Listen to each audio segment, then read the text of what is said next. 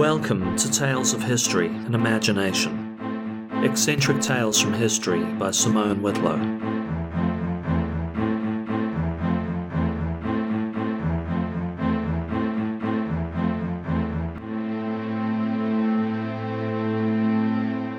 The human history of Kenya, were we to know it fully, would certainly be one of the longer histories out there.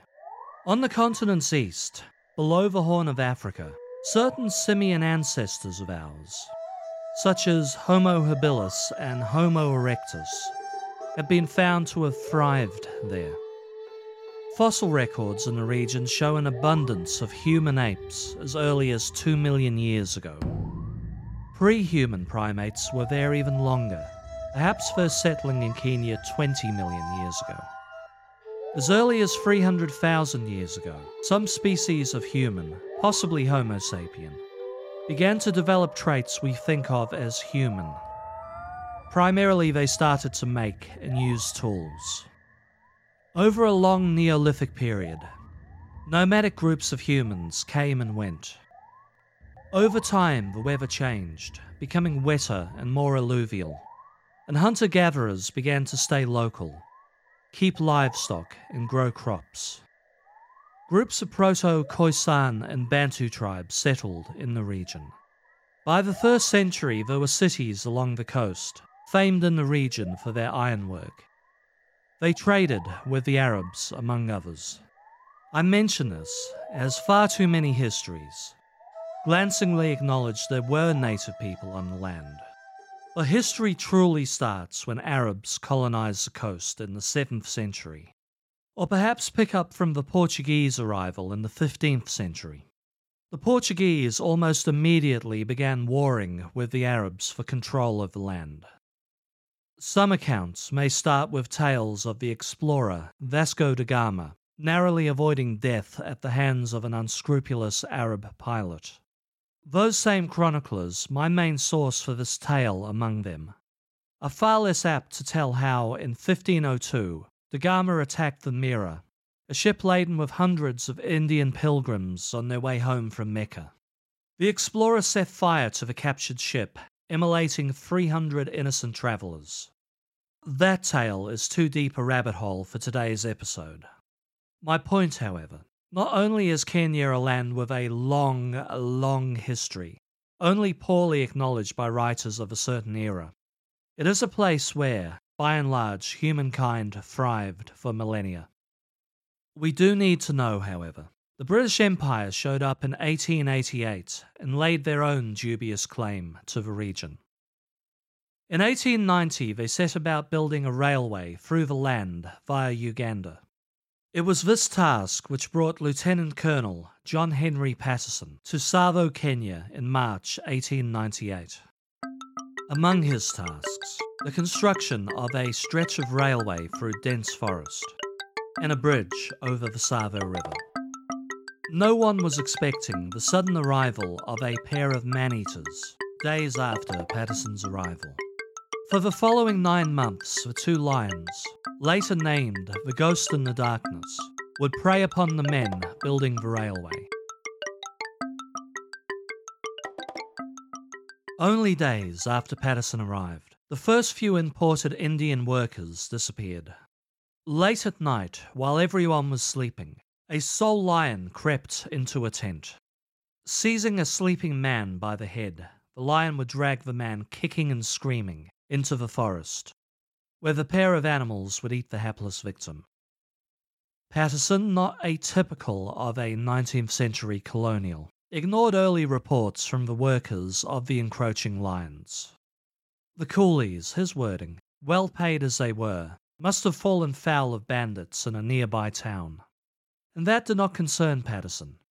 Also, if we're to take Patterson's account as gospel, the terrified men were convinced the lions were vengeful spirits of departed native chiefs who were opposed to the construction of the railway. All fairness to the man, he was right in doubting they were demons, at least. 3 weeks after his arrival, an incident occurred he could no longer ignore. A Jamandar, one of his supervisors, named Ungan Singh, was seized by the throat as several other men looked on in horror. Singh attempted to fight back but was nowhere near as powerful as the lion. The following morning, Patterson, accompanied by one Captain Haslam, a guest of his, went out to investigate. Along the way, they came across several pools of blood where the lion had stopped to play with its meal. When they finally came across Singh's remains, they were greeted by a large pool of blood, scraps of flesh, several bones, and the more or less intact head of the unfortunate Jhamanda. This, especially the terrified look on Singh's face, shook Patterson into action. For many nights following, Patterson took to perching in one tree or another, a rifle and a shotgun by his side. Come hell or high water, he was going to bag the lions. The ghost in the darkness, however, had the better of him. At the time, the men were split across several camps along the railway line. Whatever camp he was watching, the lions would attack elsewhere. Patterson would only get himself settled in to hear a blood-curdling scream several miles down the track. Daytime excursions through the heavy undergrowth came to nil, although a number of daylight attacks did occur. In one case, a travelling salesman narrowly escaped death when one of the lions took out his donkey, but got caught up in a rope the donkey was carrying. The rope tangled up in several oil tins, and the din of the rattling tins spooked the lion, giving the salesman time to scramble up a tree to safety. It would be a distraction to the tale to cover Lieutenant Colonel Patterson's atrocious refusal to pay the employees the sum agreed upon, or his unwillingness to take workplace injuries for what they in fact were. He was utterly convinced the men were lying to him about their capabilities and were constantly swinging the lead. Patterson was always ordering them back to work, injured or not, for a quarter of their previously agreed wage. Workplace relations reached a low point when several men conspired to kill Patterson and leave his body for the lions. Suffice to say, intent to murder aside, he was not a swell chap to work for. Add to this, the arrival of the lions was enough to send many of the men running for completely different reasons. In an attempt to keep the workers there and make the workers feel safer, Patterson had circular boma, thick, thorny fences, built around the work camps. The lions were not put off at all by the fences, and soon both lions took to forcing their way through the boma for a midnight snack. For those who remained, the following few months were terrifying. The ghost in the darkness prowled from camp to camp. One night they raided the hospital. All the while, Patterson spent his nights in the trees, a couple of guns constantly at his side. At times he tied goats to trees, even left human remains where they lay, in the hope an easy meal would entice the lions. One night he recalled staking out a deserted camp, only to hear screams from the direction of the recently relocated hospital. That night the lions leapt the boma, eating an unfortunate water carrier, in front of the man's horrified colleagues. This brazenness was yet another thing that could be said of these lions. If someone had a gun and was nearby, gunfire, yelling, the clanking of anything metallic meant nothing to them. They decided this was the spot they were going to enjoy their meal. No one was going to disturb them. The aforementioned attempt to mutiny and dispose of Patterson in September 1898 finally brought them a little help. Those higher up in the organisation were called in to arrest the conspirators. Following the arrest and punishment of the mutineers, the top brass were suddenly far more interested in the goings-on in Tsavo. Patterson had, by this stage, built a cage, half of which held some poor railway worker or other as bait. The other half was a trap to contain one of the beasts. For several days the lions ignored the trap. They did burst through a boma one night, however, picked out a victim and dragged the poor man into the jungle. For weeks, Patterson, now aided by several military officers, staked out several camps at once. The lions continued unabated, with increasing impunity. They had now taken to staking out the Tsavo railway station for a fresh meal. One night, the railway inspector fired 50 shots at one of the lions. The following day, the men went out to track the beast down. A trail was left in the sand that resembled a dragging limb. Had the conductor struck the beast in the leg, causing it to limp off. To their shock, the trail was left by a human arm dragged along the ground as the lion strode off. Towards the end of the year, the railway employees finally refused to go back out, going on strike till the company built them lion-proof accommodation. For 3 weeks, work came to a standstill while huts were finally constructed. The district officer, Mr. Whitehead, also arrived with soldiers to help hunt down the lions. 3 weeks of strike was more than enough disruption for him. On his late-night arrival at Tsavo Station, Whitehead nearly fell prey to a lion. He escaped with deep, long gashes down his back. The police superintendent arrived soon after with help. It would be Patterson himself who finally took down the lions. The first was shot and killed on 9th of December 1898. Patterson bagged the second 20 days later, the latter requiring 11 gunshots to put it down.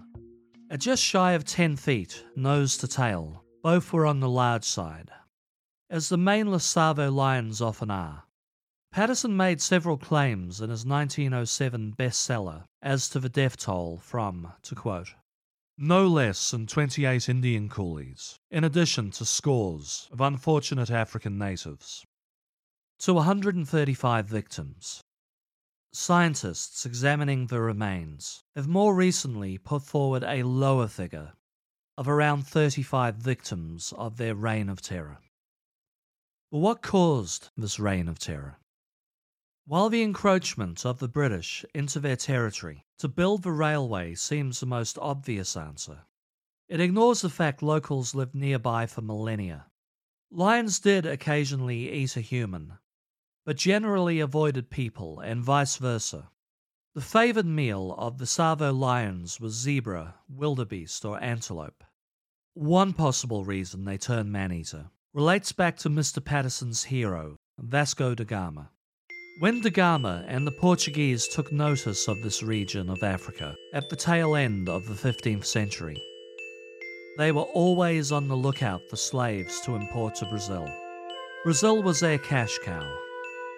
Local slave labour was scarce.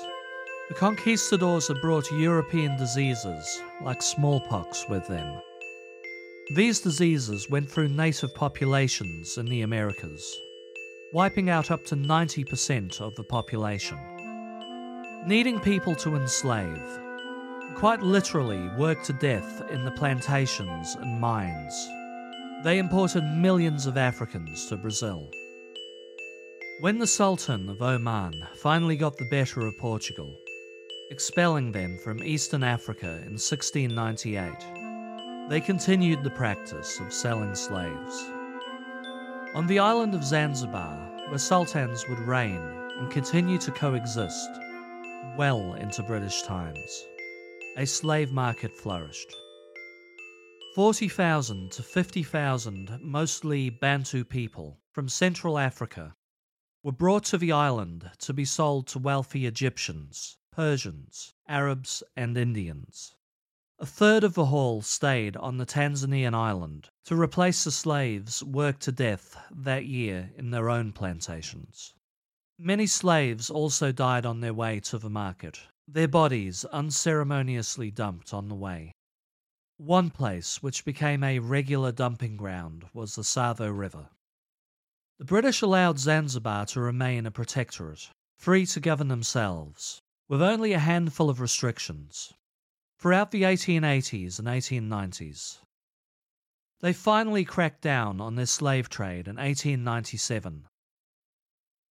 Did the start of the slave trade give the Tsavo lions a liking for human flesh? Did the end of Zanzibar's slave trade cut off the flow of the Ghost in the Darkness's favoured snack, forcing them to look elsewhere for an easy meal? Another possibility is the lions were simply following the principle of adapt or die.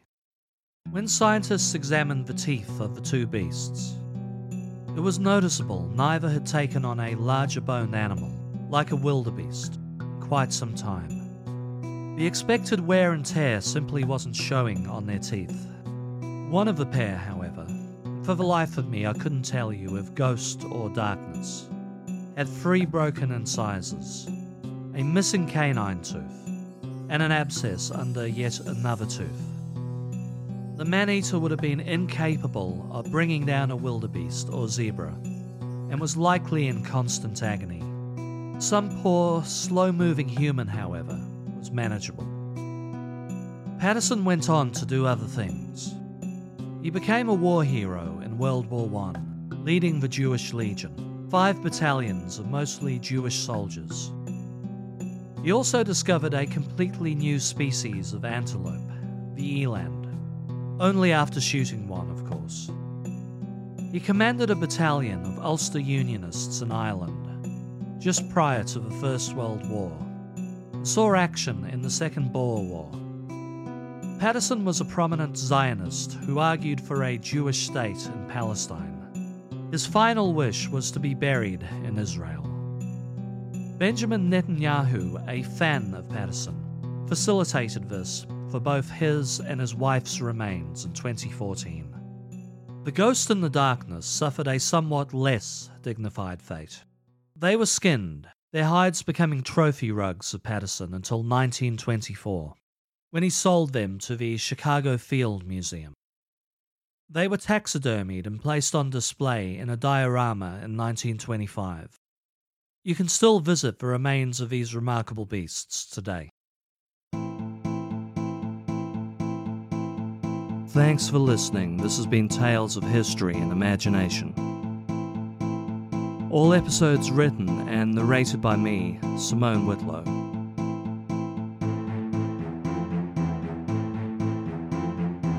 All music, yours truly. Visit the show at historyandimagination.com. You can follow me on social media, links in the show notes, and get access to exclusive bonus content via my Patreon, also in the notes. If you enjoyed the show, please leave a like on your podcatcher of choice, and share the episode, as word of mouth is the best way to help shows like this grow. Love to see you back in 2 weeks' time for more tales of history and imagination.